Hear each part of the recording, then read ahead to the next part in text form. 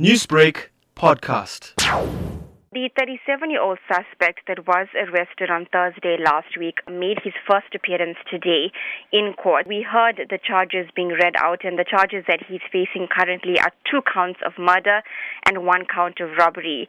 We heard in court that the 37-year-old who is accused of these 2 murders, based on the charge sheet, the charges that he is in fact facing, we understand that, he left these 2 bodies in the home in Willowgreen, that's in Umkomaas. We also heard in court today that there were some items that were in fact stolen from one of the accused, that's Mrs. Pillay, which we didn't know before. So we know that 2 rings were missing, 3 of her gold pendants, as well as the vehicle belonging to both the accused.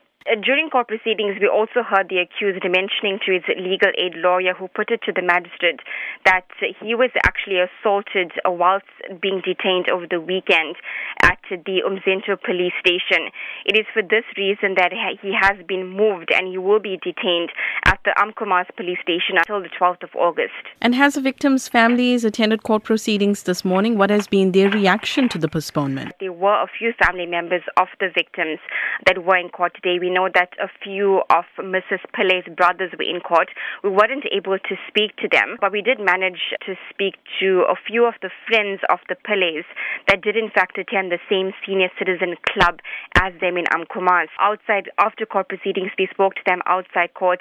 They were very, very emotional as they reminisced about happier times they spent with the Pillays. They spoke about the fact that the couple were very, very active in all activities that were planned at the senior citizen club. They spoke about how the Pillays were a very humble couple, very kind, always offering advice to people in the community. They will actually be sorely missed. Newsbreak, Lotus FM, powered by SABC News.